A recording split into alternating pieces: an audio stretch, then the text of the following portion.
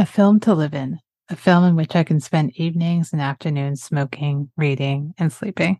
I've tried 100 times to remake a Jarmusch tracking shot. I've never gotten close. They move at a speed that belongs only to him. Jarmusch is the metronome of a precious melancholy. Those are words from director Christophe Honoré on Jim Jarmusch's 1989 film, Mystery Train.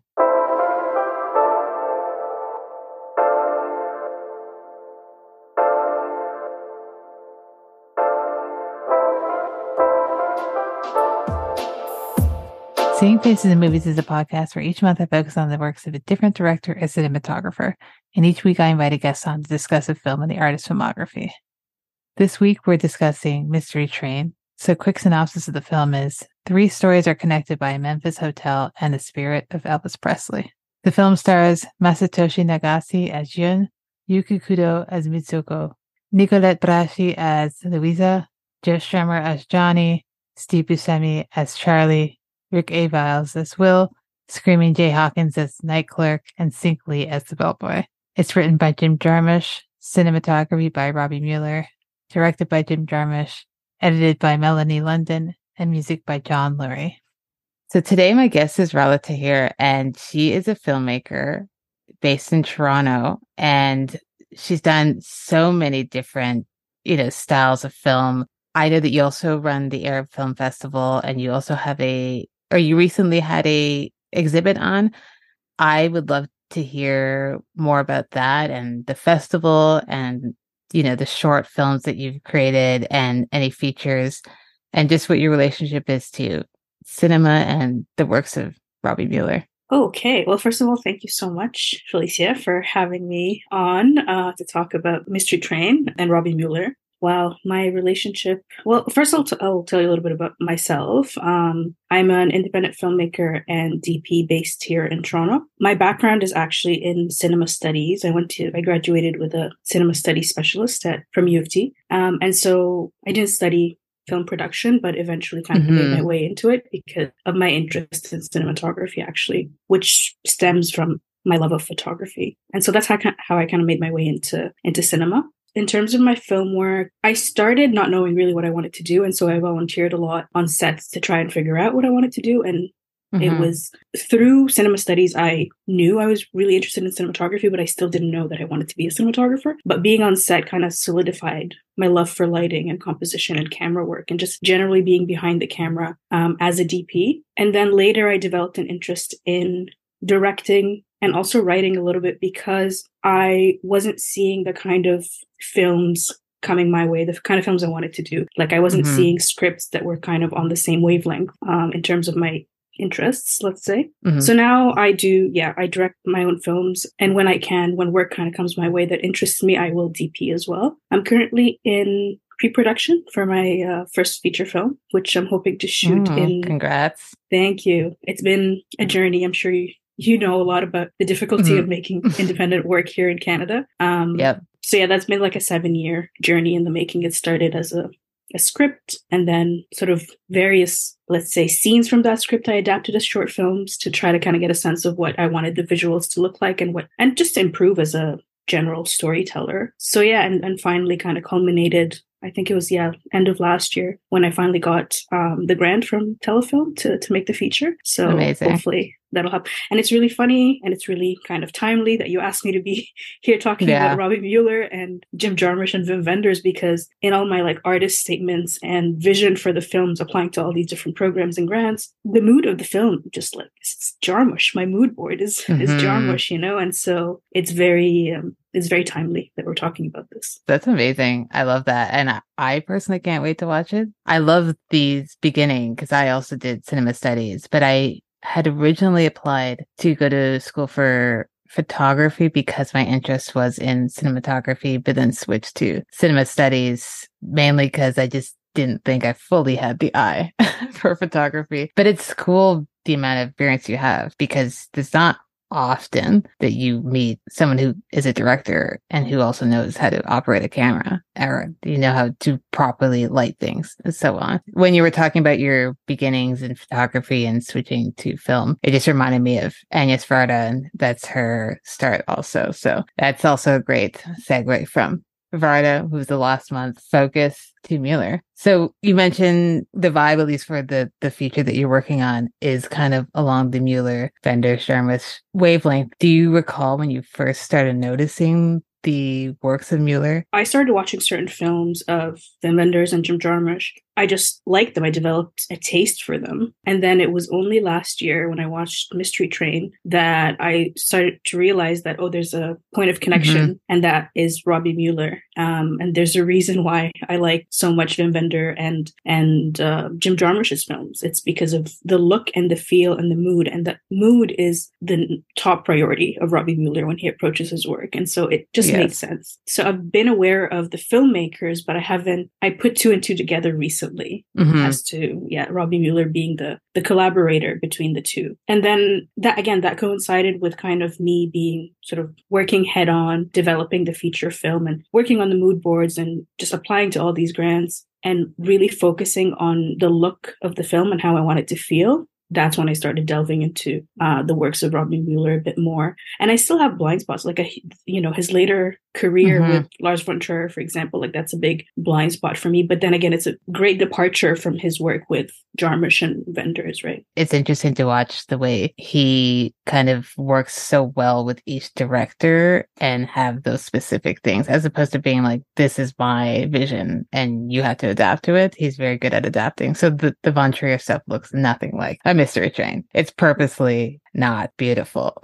And it's not supposed to be because they're dark movies. Exactly. And he's just, I really admire his flexibility and his unwavering dedication to the filmmakers he works with. Like, it's not about him. It's not even about lighting and cinematography. It's about what's the story? What's the mood? Who are these characters? Like, what are we trying to convey here? And then everything becomes subservient to that, which, as much as I love cinematography, it's not the end all be all. Like, it's not, it's part of the sort of building blocks of a film. When I talk about directors, I'm always just like, they're just one piece of this huge puzzle. There's a whole crew of people who worked on this who do need to be acknowledged. So, but those are all great points. And we will get into, his vibes that he goes for and how the story is the most important part for him, especially. But before that, I'm going to just read a few fun facts about the film. These are all kind of facts that if you've seen the film, you probably know, or if you've seen Jarmusch's work. The radio DJ, the voice is by Tom Waits. Every time I watch this movie, I always forget until I see the end credits. I was like, oh yeah, I should have known.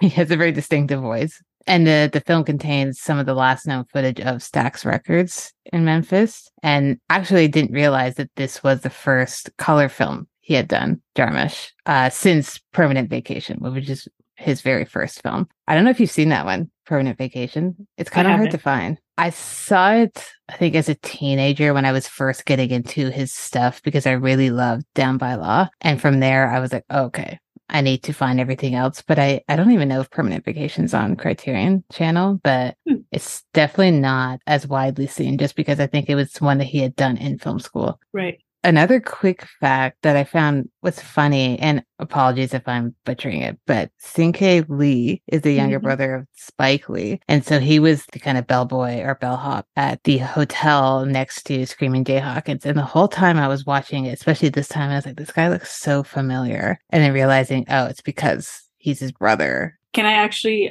this might be something that you'll mention in the interesting facts about the film, but I don't know if you know this, but Mystery Train was one of the biggest budgets that Jarmusch was working with because it was financed by a Japanese tech company, JVC or whatever. And it was, he was very economical because he had this budget and, all his collaborators right there. He was able to also film a segment of Coffee and Cigarettes with Cinque Lee and Steve Buscemi and Spike Lee's sister. So playing the twins in that segment during the filming of Mystery Train. So he got like two films out of one. I didn't know about that second part. I knew that he had gotten a bunch of funding from a Japanese production company, but I didn't realize that he was able to film that at that point. Because when did Coffee and Cigarettes come out? It was like early 2000s. Yeah, I was confused too, but then I did some research and a few segments had come out earlier as short films. I think one of them was even maybe commissioned by SNL. And so that segment had come out by itself. And then later he shot 6 segments, added all together and created the feature. That's cool. I mean, hey, that is a good use of time and resources. Like, I have you here. So let's just do this on the side. I love that kind of work. Like, I'm trying to Yeah. think of how I can, there's a lot of pre-production testing, like camera testing that I want to do, but like, why just test in a studio? Why don't you just take the camera out on the road and on certain locations that are similar to, the feature film, and test with actual lights and people, and create short works that way? So we'll see. That's a very, indie, bare bones, but as you said, economical and smart way. It's like work, smarter, not harder type of deal. And I'm all for that. The hotel where the three stories come together is no longer standing. A lot of people have gone to Memphis to try and find it. People who like to, location scout when they're in a city. But the last time it was seen was in the film Great Balls of Fire from 1989, a film with Alec Baldwin. And I actually haven't seen this film, but there's a broken down car that I guess he's preaching in front of, and the hotel's in the background. So that's the last time this was seen. Great title. I know of this movie. I had no idea Alec Baldwin was in it, but I'm going to have to search it up now just so I can see the hotel. The last little quick one is just that the script was under the working title of One Night in Memphis, and he had never actually been in Memphis beforehand. The very first time he went was when he started filming this. He just had that story in his head of like the city of Memphis and the way people kind of idolize that city as outsiders because they are huge fans of Elvis and all the other music that came out of Memphis. Yeah, I don't think Müller had been there even as well. And I really like that approach, I guess, or sort of having a feeling or instinct towards a location or even a subject matter that you're not necessarily, you don't have experience with or you don't have a history with. You could argue that his entry point to this film is music history, American music history. That's what, fascinated him about Memphis and the relationship to Elvis and all of that as a physical space he's never been to before. But I like that because it provides an outsider's perspective that is more raw. And I actually think more nuanced, because it's not actually Robert. I think it was Robert Ebert in his review said, this is not the Memphis that the Chamber of Commerce approves of. Yeah. And I mean, that is what is striking about the film. And it's really amazing what Robby Müller is able to do with empty parking lots, with dilapidated hotels and bars. Yes. You know what I mean? But we'll talk about that a bit later. We definitely will, because I've got a lot of notes about that. But let's just get into it. I was going to start off with how the film, the story, and like the visuals respect each of these characters. Oftentimes when you're watching a film, because the Memphis that we're seeing is like a broken down, it's not, the people around living in those areas are not well off. And yes, a lot of those characters that we're seeing, a few of them are outsiders coming in, but you never feel like the film is judging anyone too much and not glamorizing poverty, but also not making them off to be like their lives are terrible either. It's just kind of factual. And I was going to read a quote that Jarmusch said about Müller. And he said, the beautiful thing about Robby is that he starts the process by talking to you about what the film means, what the story is about, what the characters are about. He starts from the inside out. So we kind of touched upon that earlier. He is so invested in learning about who these people are, who he's shooting. And you can kind of see it the way he follows each of the characters. And there's like the slow tracking shots of following them, but I think he follows them in different ways, in the ways that they want to be followed. I don't know if you noticed that at all.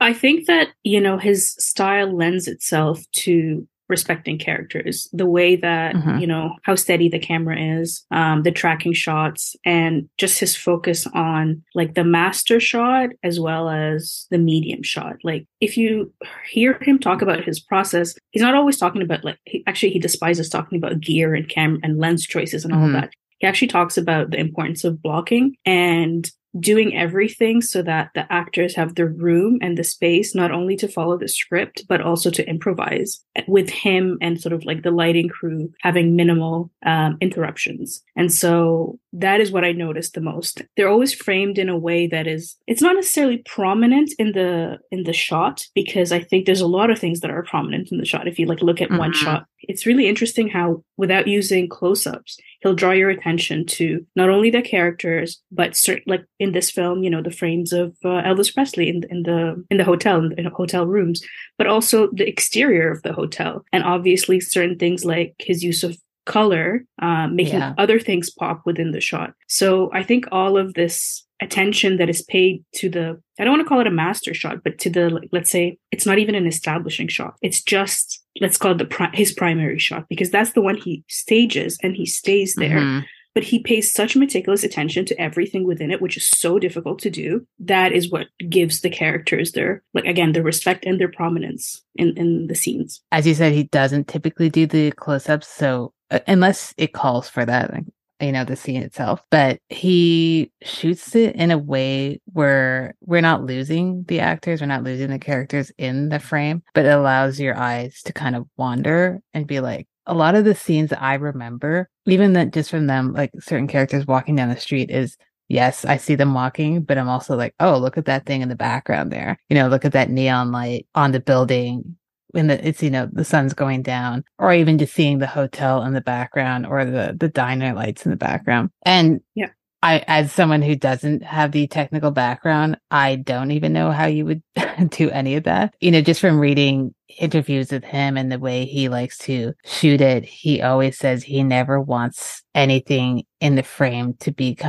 or he never wants to force the viewer into looking at a specific thing. He always is just like, you look at what you want in the frame itself, and I'm providing you with all of this. And sometimes it could be like, a cup on a table that's not even important, but you might find it important because of the way it's placed. So I like that about his style of work. And as you said, like respecting the characters. I don't know how many other cinematographers work that way, where they're very invested in the characters themselves and their motivations. So that just adds to like another layer to his style. Yeah. For me, it's not even just about respecting the characters, but he's said this, it's about respecting the audience too. And like you said, if, he's providing all this information in a frame, but if you wanted to look at a cup as opposed to, the main character monologuing, that's fine. And I think to me that adds like rewatch value and like intrigue and interest as well. And that's why he doesn't often use the, zoom lenses, because he just respects your intelligence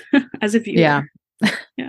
It's the least you could ask for in someone who's creating a film and putting it out there for you. There is a point here I do want to just quickly mention about tracking shots in a quick quote that I read in an article as they were talking about Mystery Train. So they say the tracking shots are slow and wide, emphasizing the environment as much as the characters populating them. The results are equal parts documentary and dream. So kind of bring it to something you mentioned in terms of rewatch value. Every time I watch one of his films, I notice something completely different. And the documentary aspect to that also is kind of like, at least when I'm watching a documentary, maybe the first time I'm listening purely to the story, the second time I'm noticing, why do they shoot in this location? If it's not like a Talking Heads documentary. I think the way he's shooting this film treats it as a way to kind of learn about these specific characters in that moment, in the 24 hours that they're there. So how do you feel about kind of the aspect of someone kind of calling this documentary like? That's an interesting question. I mean, I do see that point, but I never viewed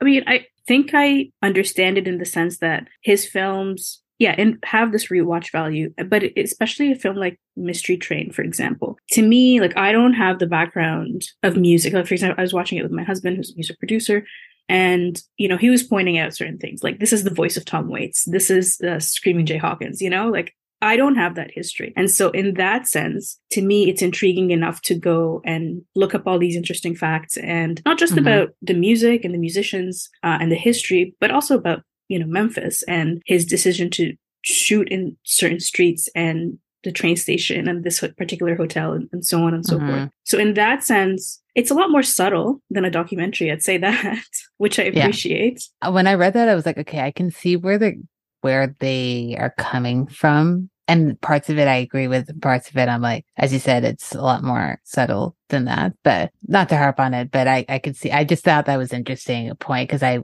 never would have immediately thought of documentaries when thinking of Mystery Train. No, definitely not. I mean, it's very structured, right? Like, it's very staged, even though Robby Müller tends to want to work with like very minimal equipment, a lot with natural light and minimal involvement in the sort of manufacturing of the shot, but they're still very stylized. And so in that sense, I don't necessarily, I don't see the documentary connection, but in terms sort of on like a thematic level, it's yeah, it could play like a documentary in the sense that I'm interested to learn more about the history of, Elvis and the city of Memphis and these studios and all of that. Anytime I watch this, maybe it's just because I'm not a fan of Elvis. I do like his stuff, but he's not someone I'm a hyper fan of. So every time I watch it, I'm like, oh, I guess it's people who have dedicated their lives to this man. And like, this is not an exaggeration, like this film. There's people who are probably even more intense than anyone in this film. So that's interesting. Yeah. Which brings us on to Memphis as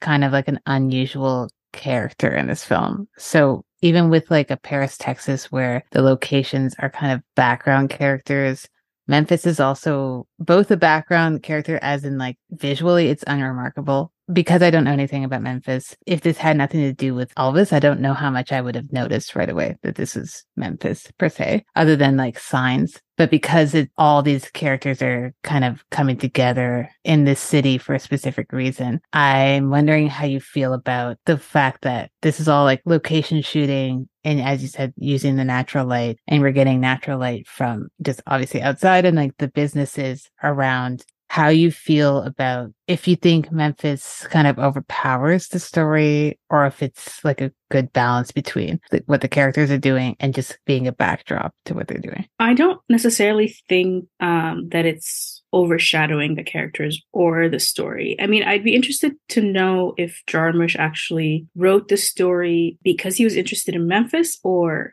Memphis as the birthplace of Elvis. Mm-hmm. I always just thought it was the latter, but maybe it's not. I don't know. I definitely don't think it overpowers the characters. I find the characters to be very compelling, actually, even though they're very, you could say, ordinary, except maybe the first couple. Mm-hmm. But I find them to be, weird, eccentric, funny. And I think that that's the draw more so than the city. I think their placement within the city that elevates it. But I think if you take these not necessarily these characters, but characters adjacent to this and place them in a different city, I think it's just the examination or the look of a certain class, let's say, of people within a city that I find more interesting than Memphis itself. Again, I don't really know much about Memphis, but I'm thinking, for example, Jarmusch's recent film, Patterson. I don't remember what city it was in, but it was about the characters, and also the city was unremarkable, right? So for me, I see his films more as character studies rather than an ode to a particular location. I agree, because I think, as you said, like you could take these characters, those stories, and place them in some other random town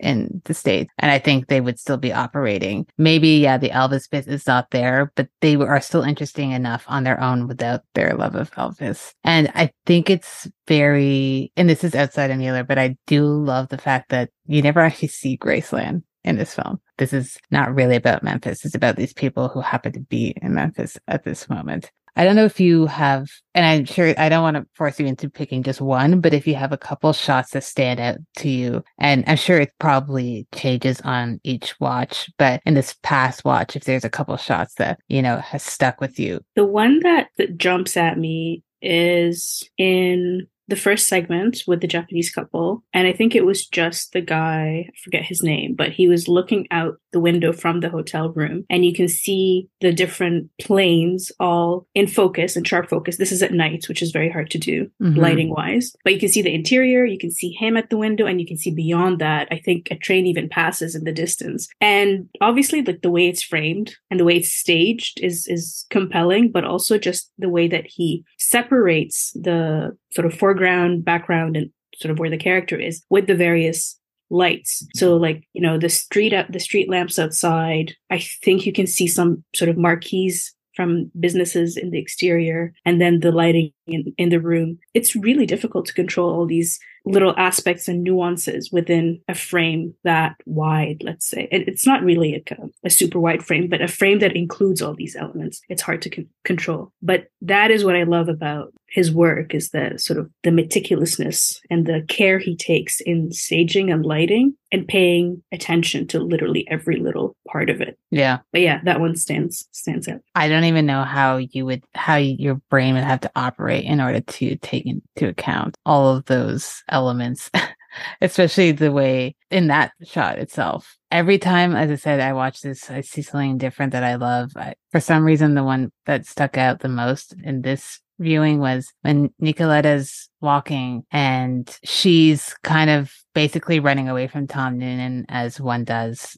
Because he's terrifying in this movie. And it's starting to get dark. And I think it's the same exact street that the Japanese couple are also walking down when they're holding their bag. I'm pretty sure it is. And it's just kind of the way you see like some of the business lights shining on behind her. And it just creates like an extra layer of tension. I'm like, girl, you need to get out because I'm scared for you. You can tell she's trying to keep her cool, but the way she's lit just shows that she is mortified and being like, I do not know where I am. Like I'm in the middle of nowhere in Memphis, never been here. So it's that. It's just creating the atmosphere, but also allowing the character to do their thing, the actor, as opposed to being like, you should feel this way because I'm lighting her this way. That's really interesting but I think what's really cool about that scene and that the beginning of that segment is how playful it is. Like it could play more of as a thriller, and this man is more of can present more of a danger. But she holds her own, and it doesn't become about this interaction, right? The rest of the segment, the rest of her story, which I really like. Like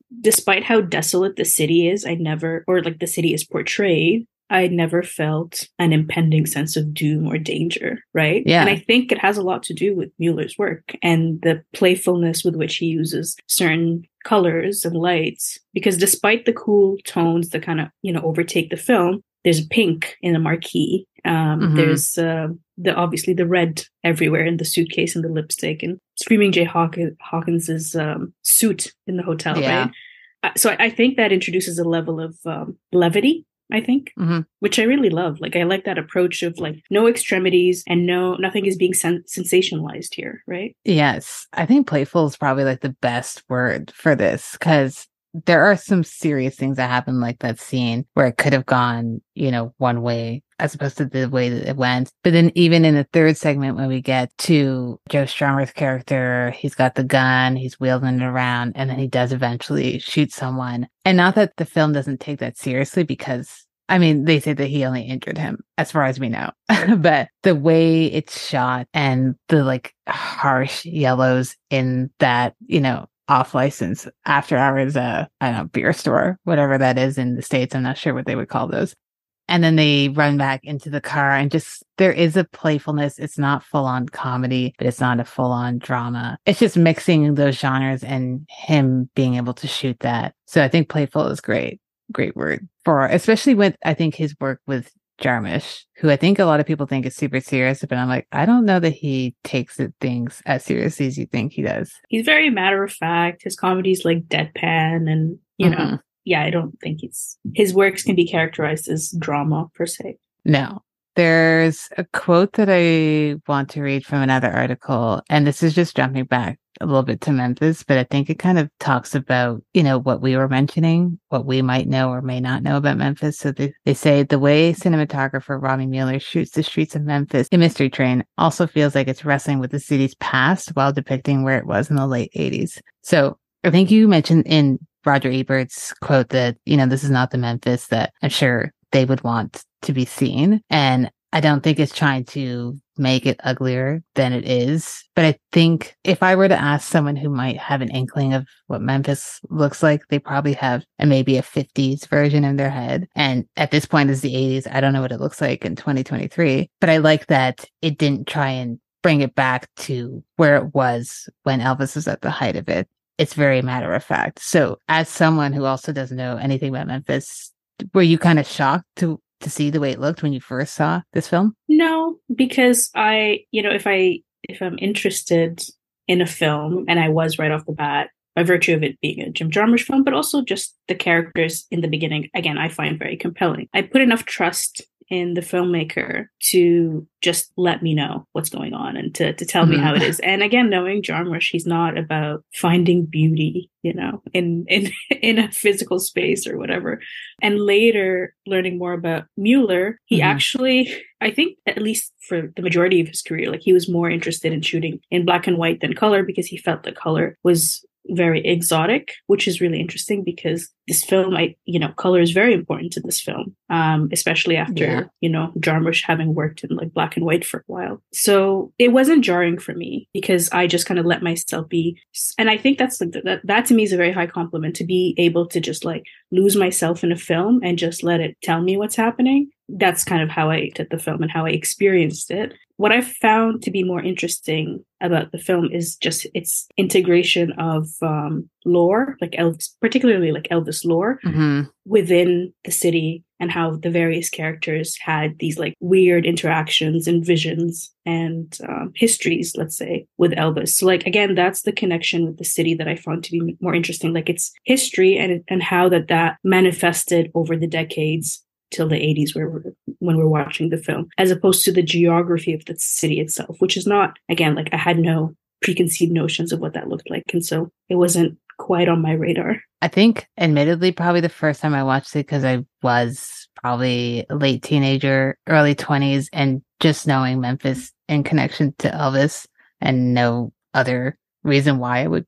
No offense to Memphis, but I don't know that there's any other reason why I would know as people who live in Canada. But I remember when it first opens up and then you get the train station and then the couple are walking through, and just my immediate thought was like, oh, they're lost, as opposed to being like, oh no, that's just what it looks like. Why does the train station need to be pretty? It doesn't really need to be. It's just a place where people pass through. It doesn't need to look gorgeous. It doesn't need to be, your Grand Central Station, which is also not even that pretty. It just often looks nice and clean in films, even though it's absolutely disgusting if you've ever been there.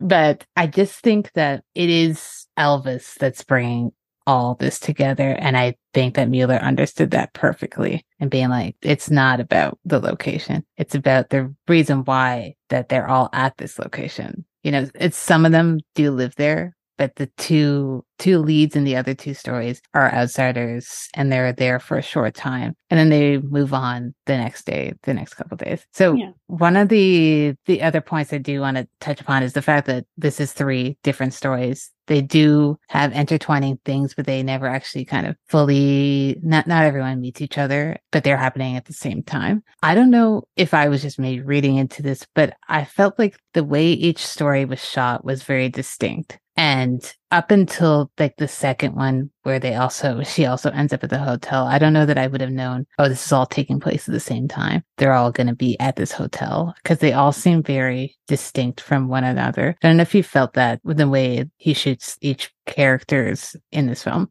Definitely. I think that, for me, the segment that stands out is the third one, because it's still very, it's not as slow paced as the first 2, but it's still like kind of in the vein of Jarmusch.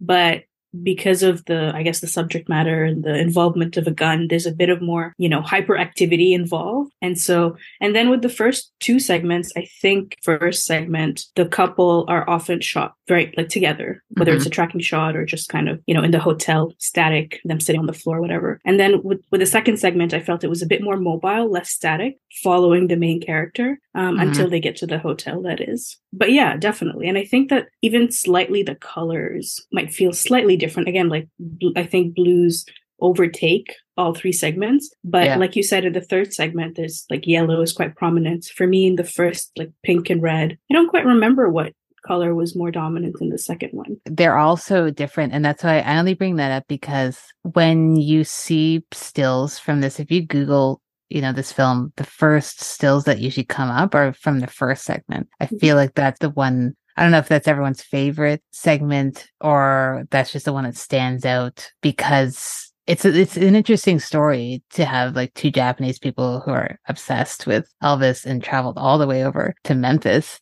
of all places in America. So as you said, the way they're shot and just having the couple be very cool visually, and there's just so many shots that stand out from them.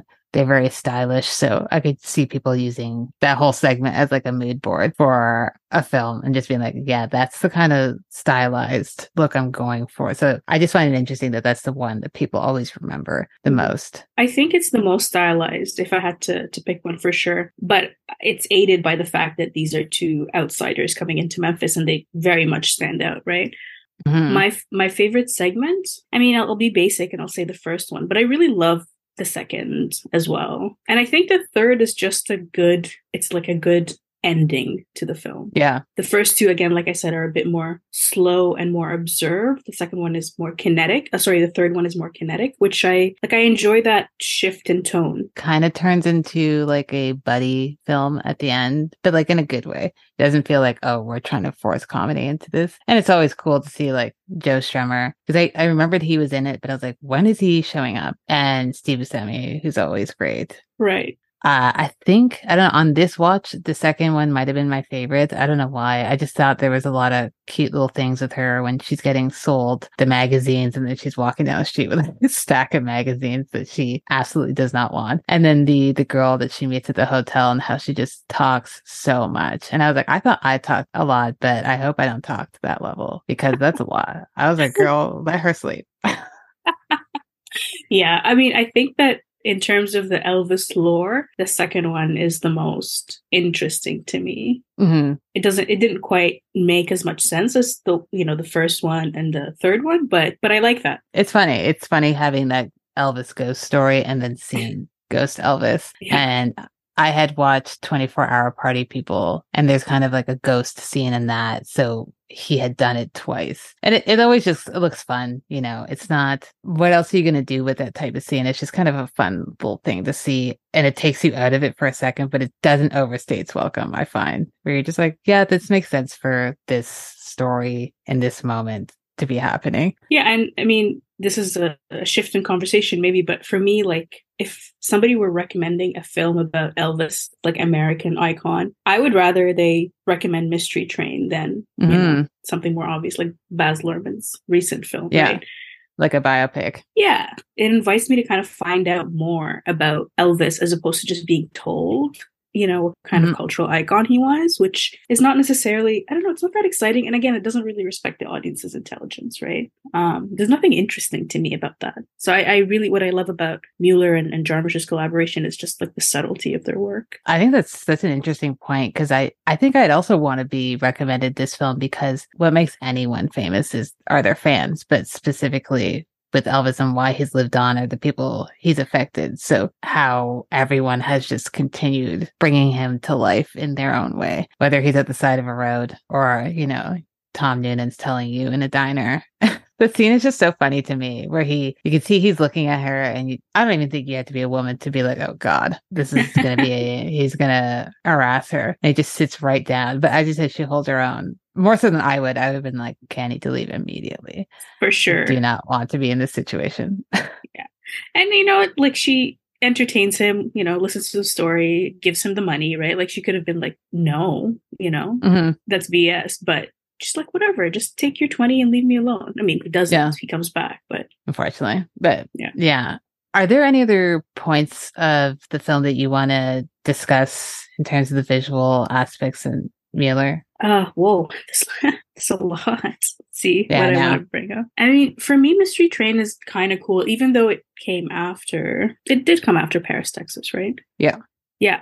I saw it before Paris, Texas, and not because I wasn't aware of Paris, Texas, but because there are a few films that are kind of blind spots that I consciously kind of avoid until they play on a big screen because I want to experience them that way. So Paris, Texas was one of them, and I only saw it again like last year at the Paradise when it played there. But okay, nice. It's one of those things where you know so much about the film beforehand that when you're watching it, it's hard to disassociate from what you've read about it and what you know about it. And so even though somebody, having seen Paris, Texas, will see Mystery Train as maybe quote unquote inconsequential because it's maybe a bit similar, but at a lower level, let's say, it's not as epic. I find them to be quite similar in the way they're shot and also the significance of them. Like, I mean, Paris, Texas is seen as a very important piece of Americana. And I take Mystery Train to be something similar, right? Maybe again, it's because I don't know too much about Memphis or Elvis. And this was my introduction to it. And again, it's really interesting that it's coming from a quote unquote outsider, right? Both of them. But yeah, it's really interesting how little people talk about Mystery Train in both Jim Jarmusch and Müller's overall work, because I find them to be, quite similar, actually. It is weird that Mystery Train is not even talked about as widely in terms of Jarmusch's work. And not that this like is a standing an importance, but I know it was one of the later criterions that got released of his stuff. Cause I was looking at it. I had an old DVD copy of this and I was like, did they ever release it? And I know they did. And it might have been a couple of years back now, but his other stuff, like Down by Law and so on, are one of the very first criterions that were ever released. So it's weird to me because when I think of Jarmusch, I always thought of Mystery Train because just like visually, that film stands out the most. And like you said about the outsiders, and even in this case, Jarmusch is also an outsider to Memphis. I know with Paris, Texas and Vendors that Müller and him kind of got together and they're like, okay, this is foreign terrain to us. We don't know this area, right? So how do we shoot this in a way where we're not marveling at it? For me, I'm looking at the desert landscapes and I'm like, oh, this is beautiful.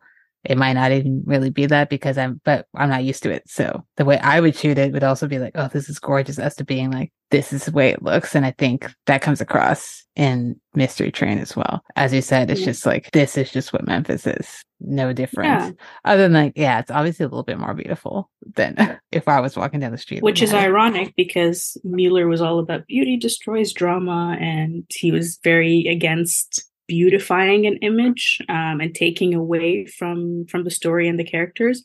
But I mean, I always characterize his work up until a certain point, and also Jarmusch's work, as observational. And I think when I hear Müller talk about his approach to lighting, it's all about observation. I think there's a website that exists of his photographs. Because I think he started out as an apprentice to a photographer, a Dutch photographer, or a painter. I'm not quite sure. And for him, it's all about just watching the light hit a certain object or a character and how the light changes in a location over a certain time or whatever.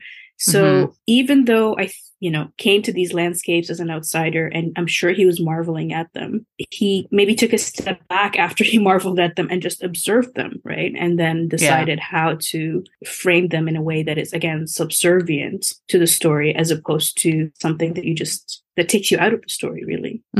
I find that to be the case, with a lot of recent work. And I mean, he talks about this a lot. He and Jarmusch were not really interested in any camera antics or lighting tricks or whatever. And that's why he didn't talk about them a lot, because he didn't use them a lot. For him, it was just about working with like minimal crew, minimal equipment, and having the flexibility to, yes, you test before in pre-production, but also he said he wants to find the scene on set, and he criticized the use of storyboards and also like the video village, and just he preferred to be behind the camera and look through the camera lens, which is something that I very much aspire to, because there's a disconnect when you're watching a monitor and you're watching the waveforms as opposed to the actual action that's happening right in front of you. Why would you watch a video monitor of it, right? Yeah. So it's I think the key here is observation. Just observing something and then letting your instinct tell you how to frame it within the story. Yeah. When you were talking about looking at the action through the monitor as opposed to just actually looking at it, my mind just went to when you go to see like a band play live and someone's recording, but you can see that they're watching it through, and I'm like, but it's happening right there. Right.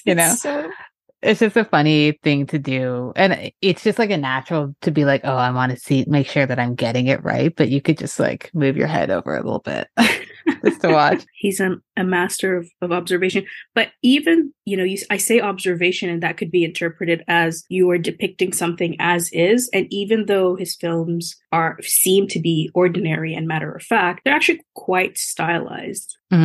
Again, because of, even when he's not using color and working with black and white, like there's very high contrast. And if you look at the compositions, they're quite, especially like he's, like people talk a lot about how he frames characters in cars and how he's a master of that kind of lighting car interiors and composing for car interiors, which is true. It's very stylized, but it's not the first thing that comes to mind when you're watching the film. I think that is something that you realize after, because again, it serves the story and the character. Yeah. I think it's just as much as he is not looking for the beauty in things, it's his like immense talent that just makes things look beautiful. So he might not be trying, but like there's a reason why we're talking about him and why he's continued to be talked about and why people aspire to, just utilize and admire light the way he did. Because you were mentioning the car, how he lights cars, and there is that one scene in the third segment when the three of them are in the car and it's basically pitch black outside apart from any street lights.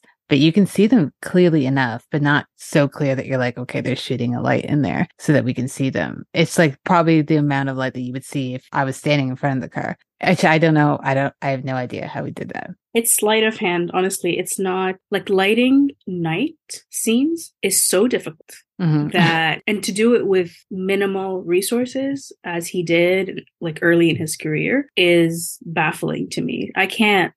He made a comment here and there about what he would use and how he would hide certain lights in the scenes. But again, very, very minimal. Like if you see production, like big budget productions at night, it's insane how the amount of lights that exist. And I'm like, but it's at night. And it's all about I think it's a bit backwards because he wants to work with a minimal crew and a minimal equipment to give him the flexibility to move around quickly and change a shot if he needs to. But then with these big budgets, they have all these lights set up in order to have the flexibility to cut light as they need. I'm like, that's a bit backwards. Yeah. Why don't you just add the lights that you need? But I don't know. Maybe I'm missing something here. No, I mean, he talks about it. I think his very first big production that he did was a film called Honeysuckle Rose. And that was a big Hollywood production. And they were doing some outside scene. And I think it was at night. And they came with all the lighting. And he was like, but it's like you said, it's nighttime. Why are they here? And he told them to go away. And I remember I guess the other members of the crew were just like, oh God, this is not going to end well for him. Because they just figured he would realize that he was wrong and need them to come back. Yeah. But then they got the shot. He was just like, I don't need you guys. You can still get paid, but I don't need you to do this. That's what he didn't like working on. He didn't really do that many big, Hollywood productions. No, which is, I find amazing that he was able to, again, it was a different time, but that he was able to sustain a career that long, not working within the system. And it was very much a conscious decision. And what I respect about it is that it wasn't just about his distaste of the style of work, but also and this is something that I very much want to live by as I make films. He didn't want to contribute to content, basically, that didn't add any value, that was all about generating money. And he said this verbatim, I can't remember which interview or where, that he wanted to contribute to films that mattered to him, that weaved and made sense into the balance of his life, and that interests him and intrigued him and provided him with certain challenges. I really, really, really love that. And I find that as I grow in my work, there is this tension and push and pull between wanting to have a sustainable career and basically earn money to live doing what I do, but also not contributing to fluff and commerce and in a way that basically takes over your life, right? Mm-hmm. Yeah. And like you said, it was a different time where people had more leeway, especially post the 70s, to be more independent in their work styles or the films that they chose. And he was lucky that he has those partnerships with directors who they kind of grew together and build their careers together. So you got the Vendors, the Jarmusch, and, Von Trier, and then he would do other films like he did Freakins, To Live and Die in LA. It's that balance of being like, I want to do something that I actually want to watch, but you need to make money in some sort of sense. He also just never lived in the States, so he didn't have to worry about having to afford a huge LA mansion. So that probably helped too. Yeah, but these are choices that people can make, right? And I mean, I'm not saying it's not difficult now. It is infinitely more difficult. But as you work in film and you study film, you're told that this is the way, but you know what? It's not. You can do whatever you want, right? You don't have to do a storyboard if you don't want to. Mm-hmm. Which I love. I don't know. Like, I'm trying to think back in my time at film school if we even watched any films that he had done. Which is fine, like, we're not studying cinematography, but I think it's still so important. And I don't know why his name didn't really come up that much. And sometimes I have a hard time distancing myself from the people I know and my own interest in realizing that not everyone's a nerd. And I'm like, you've never heard of, like, Robby Müller? And not in a, like, dismissive way, just being like, oh. And I was like, yeah, there's a lot of people who don't really care. But for the people who do, it's wild that he's not talked about more, I think. Agreed. And also, I mean, I'm guilty of it. I didn't know until recently, right? I didn't know that he was the frequent collaborators with these filmmakers that I really love. But I do find it interesting that he's not as recognized. It's because he didn't work within the system. I mean, yeah, I'm sure he probably prefers it that way because he's like, I don't need to be the name. I don't think he cares. Yeah, so which I respect. Which I love. Yeah, I wish to aspire to that level of indifference. Let's say, as long as you're content with your work, that is something to aspire to just be like, I am confident in what I have to offer, so everything else is extra. I don't really care about that. It's beyond your control. Beyond your control.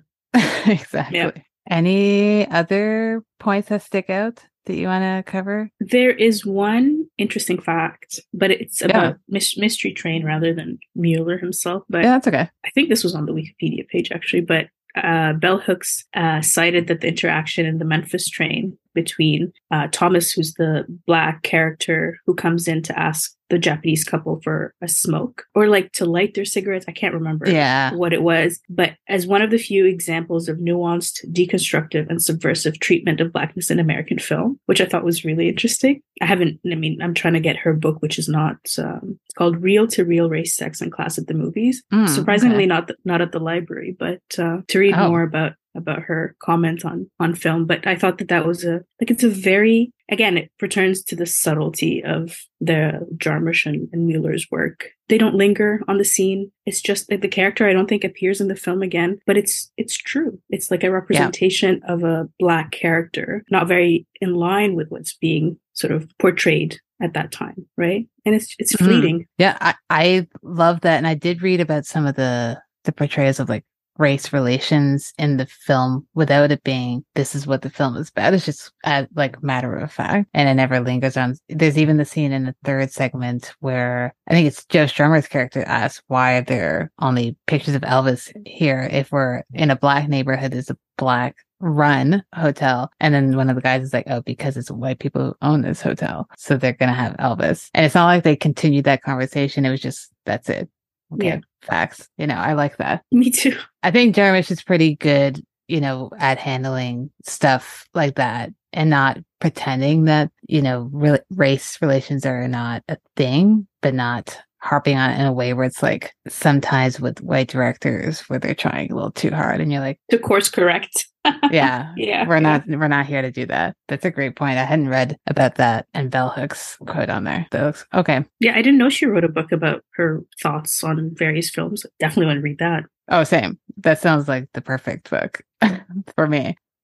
Well, there's so much to talk about with Mystery Train. So that leads us into the last segment then. I think maybe I can gauge what your answer might be just in this conversation. But the first question in the end credits is if someone comes up to you and asks you what film to start off with, if they're, noticing the name Robby Müller, I've never really seen any of the films he's worked on. Where should I start? Would you recommend they start with Mystery Train?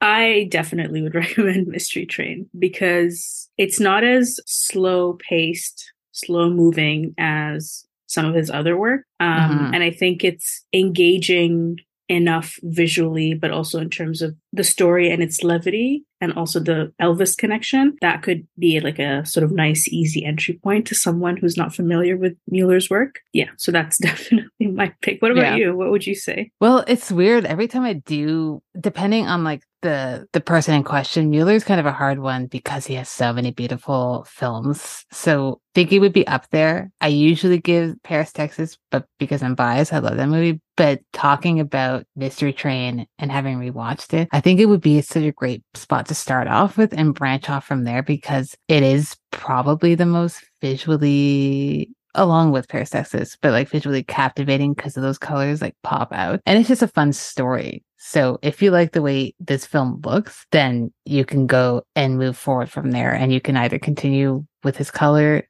films or you can go to the black and white. I mean, I think you should do all of them, go both ways. But sometimes when you recommend a black and white film to watch first, people are stuck in that visual and they're like, okay, I can only see them doing this. But he was obviously great at doing both. So Mystery Train would be and it's not as slow as other Jarmusch films. There's still a fun story and it's broken up in 3. Mm-hmm. So I think it'd be a good spot to start. Yeah. Good starter for sure. Second question is the double bill. And you don't have to give me just one film because usually most people are like, okay, what's the vibe? Who am I making this double bill for? So they usually pair it depending on that. So if you were creating a double bill either for yourself or for someone else, what film would you pair this one with and why? That's a really interesting question. I thought about it in terms of the visual aspect first and foremost, but then I also paired it with a film where the story, there's a bit of a connection there thematically in terms of the story. Mm-hmm. The film is Ariel by Aki Kaurismäki. Have you seen it? No, but I do have one of his on my double bill. Okay. Which one do you have? I had Drifting Clouds. Oh, I haven't seen that one. I must see it. I picked Ariel because European films, I think, have very different sensibilities than American films, but then I see Müller as a bit of a connection between the two sensibilities. And let's see, Mystery Train is about outsiders coming into the city and then out of the city, kind of like they're like transient beings. But then Ariel is it's actually about an outsider coming into a city and finding life to be so difficult there and then trying so hard to leave the city.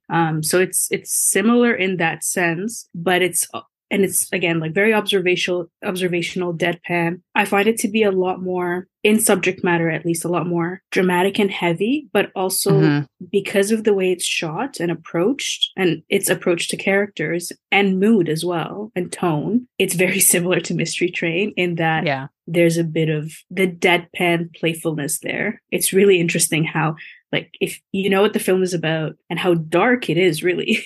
Like, I mean, the film starts with the main character losing his job, his dad shooting himself, him going into the city, being robbed, being imprisoned. Yeah, exactly. 7-hour day. It does not make you want to, slit your wrists, I promise. No, yeah. It's not like a Von Trier. Yeah. Oh, God, no. That's why I have a bit of a distance from Von Trier because I don't like the extremities, right? And so I really respect the fact that despite this very dark subject matter, its approach is more, again, matter of fact. And so, that's why I paired it with Mystery Train. Mm-hmm. It's funny because I feel the exact same way about Kaurismäki's work, and I haven't seen all of his stuff yet, but it's my goal for this year to finish because I love his work. And the reason why he was one of the first to come up was because it's a vibe. It's a mood that he has throughout the film. And sometimes, as you said, a lot of them, even Drifting Clouds is dark too and depressing, but you never feel like you want to kind of die watching it. It's kind of whimsical, might not be the best word for it, but it's still a nice story to watch unfold. And I think it's the same with Mystery Train. The other one that I kind of thought of outside of the Kaurismäki one was a Roy Andersson one, You the Living, only because it was those vignettes and the slower pacing. It's definitely much slower than Mystery Train, but the visual aspect is very gray most of the film, but it lends itself. I feel like it's something that a Müller would like. Kaurismäki, I think, I don't even know, actually, it's probably bad that I didn't check who was the DP on that film, but the colors pop kind of in a similar way that they do in Mystery Train. Not as bright, but no, but it's a running thread in Kaurismäki's films, again, like composition and color, which is why, like, again, he's very much part of my influence and inspiration because his approach is similar to Jarmusch in a way. I definitely will be doing a Kaurismäki month, so you'll have to come back for that. And cool. Thank you so much for coming on. I think this is great. I learned a lot about, the technical side, and I admire your ability to just create films. It's an insane feat that most of us will aspire to. And just your enthusiasm about Müller's work and Jarmusch, and definitely we'll be doing a Jarmusch month. So come back for that too, if you have time. I know you're quite busy now. Either way, I'll get your thoughts on Jarmusch because I'd love to hear more about his influence on you and just your love for his work. So thank you. I'd love to. No, thank you. And also thanks for heeding our calls to create a podcast. So I'm very, very excited. Yeah, until someone is like, okay, that's enough, ma'am. We're done.